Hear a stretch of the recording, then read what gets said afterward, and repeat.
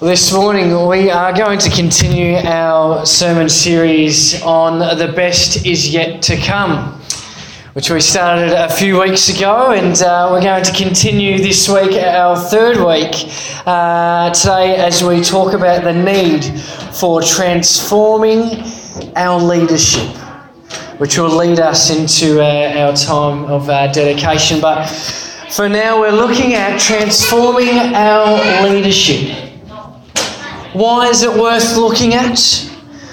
Because while we do have plenty of examples of good leadership today, we sadly, unfortunately, have plenty of examples of poor leadership today.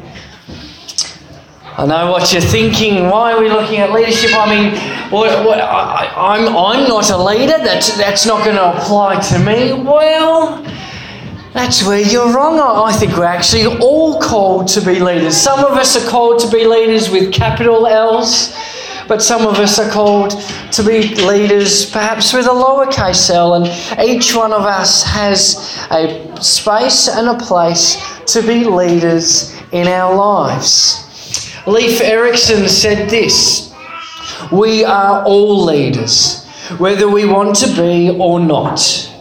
There is always someone we are influencing, either leading them to be good or away from good." And so we have been looking at the book of Malachi, and we're looking at Malachi chapter 2, and we're picking up some verses between 1 to 7. If you had a look at the end of chapter 1 last week, there was plenty of criticism for priests, the spiritual leaders of their community, back in the newfound Jerusalem, as Jerusalem had been restored from exile. They had been doing bad practices, had been influencing others in the wrong ways, and so as a community they weren't going about things in faith with Christ in the right way. And this week in chapter 2, especially this first half of chapter 2, it focuses on the priests, not necessarily about the actions, but their roles as leaders and how they had come to lead others astray. So, right at the start of chapter 2, I might put it as a bit of a slap in the face to the priests, that God says these words: "And now this admonition is for you, O priests. If you do not listen, and if you do not set your heart to honour my name, says the Lord Almighty, I will send a curse upon you, and I will curse your blessings. Yes, I have already cursed them, because you have not set your heart to honour me." In here, it's a pretty heavy start, I know. Two things are made very clear in these words. The priests' roles as leaders in their community was to, 1, honour God, and to 2, bless the people. But unfortunately they had gotten away from that, and their motivation had become something of self-interest instead of the interests of those. The thing that those have in common, those two things, it reflects that God wants leaders to be motivated by the interests of others. Whether that be the interest of God or interests of those they're serving, it's all about others for leaders, not about themselves. I had a bit of a laugh about this because I think when it comes to that sort of leadership, we don't really have good examples. Certainly if we look to our governments, not just here, I'm sure, governments all over the world, when it comes to the agenda they're putting forward, sometimes what they are trying to do for the nation and what they're doing for themselves is often a bit of a competing priority, and sometimes we find that our politicians are more interested in putting forward what will get them re-elected as opposed to what they think is best for the nation. Well, if we push this forward, we might not get re-elected. We might change how it seems to go. It's actually been the same over decades in the leadership of the church. Whereas so many times where we've had the chance to exercise good leadership, when so many leaders have been motivated by self-interest and self-protection, to cover over things for their own sake, that instead of leading for the sake of others and for the sake of God, they've led for their own self-interest as well. We haven't had lots of good leadership over recent history in this way. Even in the church over a long period of time, we haven't had good leadership in this. Verse 3 to 4, it reflects the legacy that we, as followers of Christ, now are forced to live with a little bit. It says this, and this is about the leaders. Because of you, I will rebuke your descendants. I will spread on your faces the offal from your festival sacrifices, and you will be carried off with it. You will know that I have sent you this admonition. But take note here, so that my covenant with Levi may continue, says the Lord Almighty. It sounds a lot like the fruit of what we're receiving, resulting from the leadership of others in the past. But one of the really great things here is this is where transformation can come from with leadership.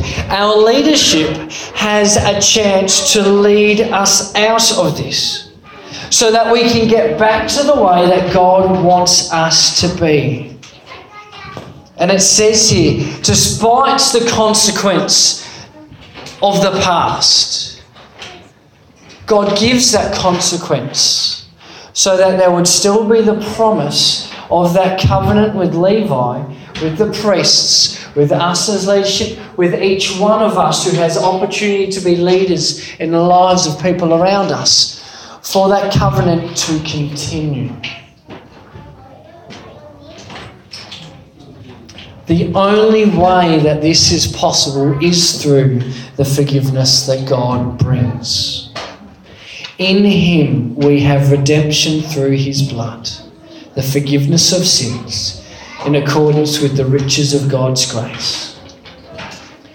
We don't deserve the opportunity that we have still, that we find ourselves in community here, in this country, in this world. We don't, because of the actions of others, don't necessarily deserve the opportunity to forge our way back into this community, to show them the love of Christ. But God continues to give us that opportunity.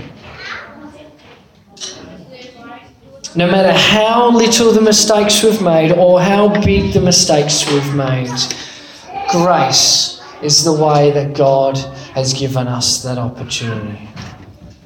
Now, I'm going to pose the question. We'll see if anyone can guess. Can anyone guess who what these four people have in common?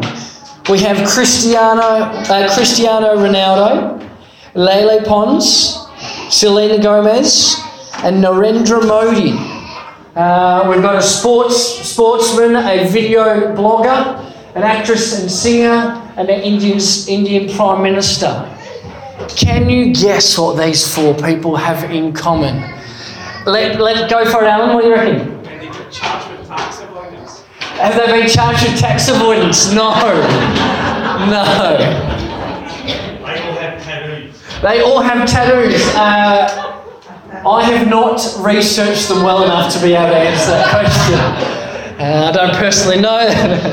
They're all Hindus? They're all Hindus, not that I'm aware. Well, no, I can tell you no. I believe Selena Gomez is a confessing Christian.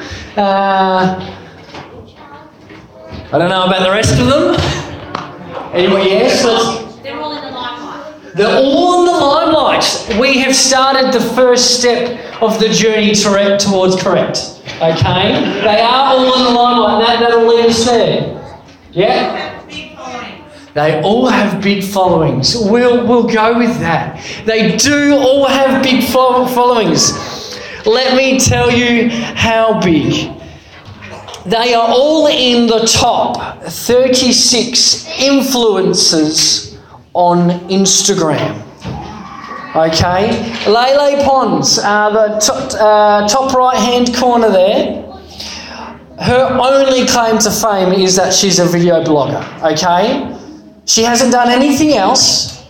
No other significance other than she's a video blogger. Yet she averages 1.5 million online engagements with her every single post.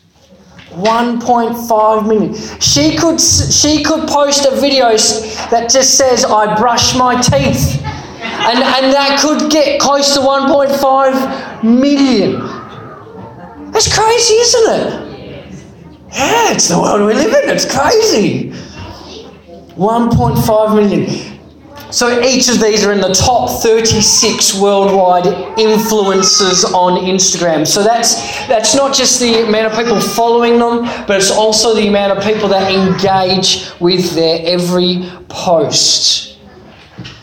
It's a new term these days. Do you know it? Influencer. Yeah, some people live to be an influencer. It's about I'll put it simply. It's leadership online, where you put something forward and you seek to there's a sense that you're going to influence people, whether it's just by what you're wearing, what you're doing, the words that you say. I don't know if you've noticed, put your hand up if you're on Facebook. Okay, a few people, you might be able to feel with me here on this. A long time ago on Facebook, when you went to put something out there, a status, they would have a prompt there. And so it would prompt you what you could say. And the prompt used to be something like, "What are you doing?"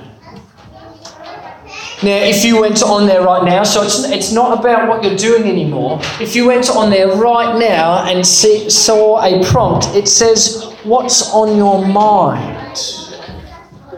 So no longer, I remember one of my first, when I first had a Facebook account, and I sat down and I thought, what am I doing? And I think I probably just said something like, sitting on the computer waiting to go play soccer with my brother. Whereas now it's a bit more of a philosophical thing of what's on your mind. What do you want to share with the world?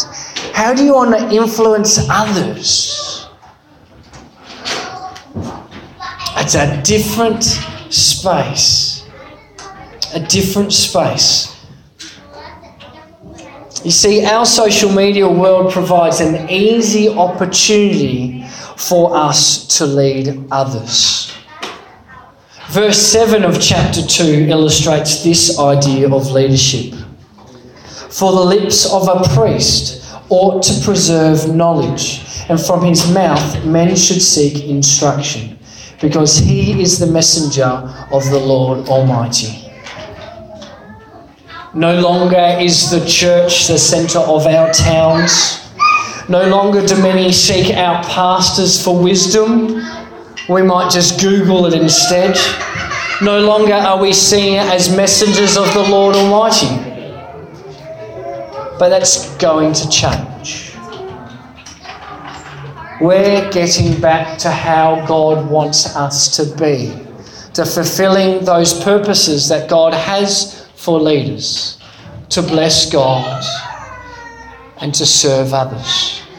We are slowly getting back to that, and I believe that we're going to find, through strong and good leadership, the church find a new space to be in our community, where we are valued and God is recognised through who we are.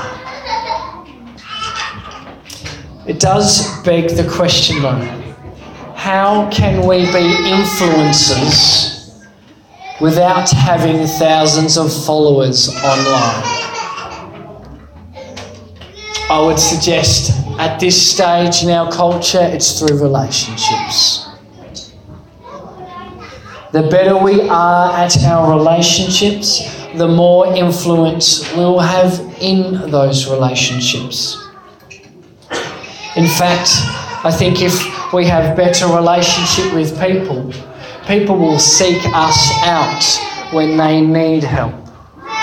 They might even seek out our instruction, just as the priests were to preserve wisdom and share knowledge. We can also be that in our relationships that we have. I facepalm myself every time that I ask my dad for advice. I love my dad dearly.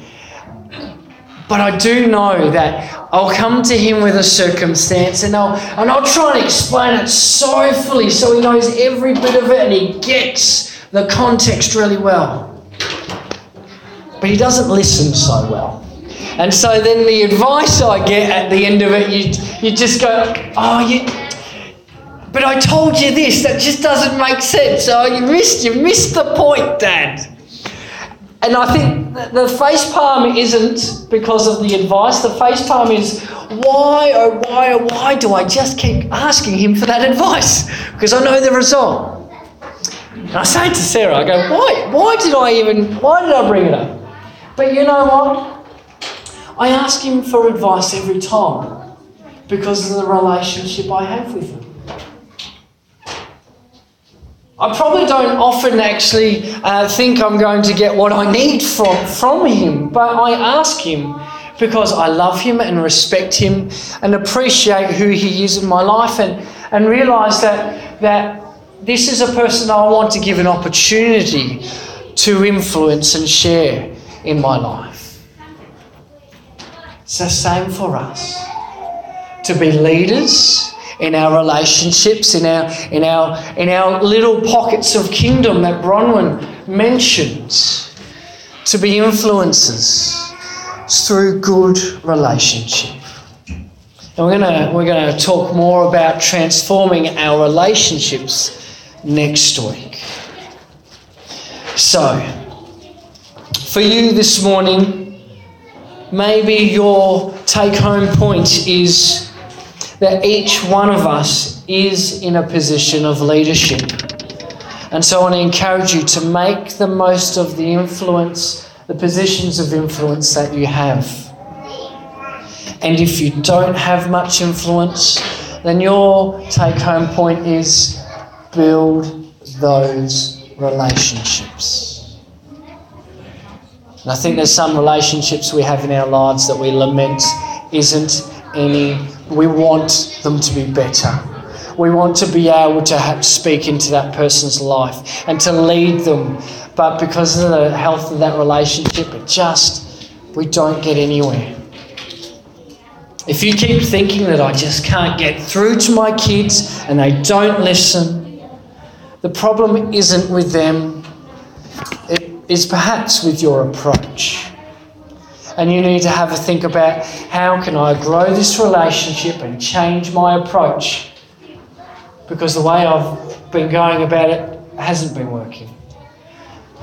If you're a kid of any age this morning and you're thinking the same thing, where you think, my parents just won't listen to me, my relationship isn't what I want it to be, and maybe you need to rethink your approach and have a think about what's a different way I can approach this so that I can have the influence that perhaps needs to happen in this relationship. Leaders come in all shapes and sizes and ages as well. Don't think you can't lead others because you're too young, and don't think you don't need to lead others anymore because you're too old. Because it's the work of God that's important. Not what you're doing, but what God wants to do through you.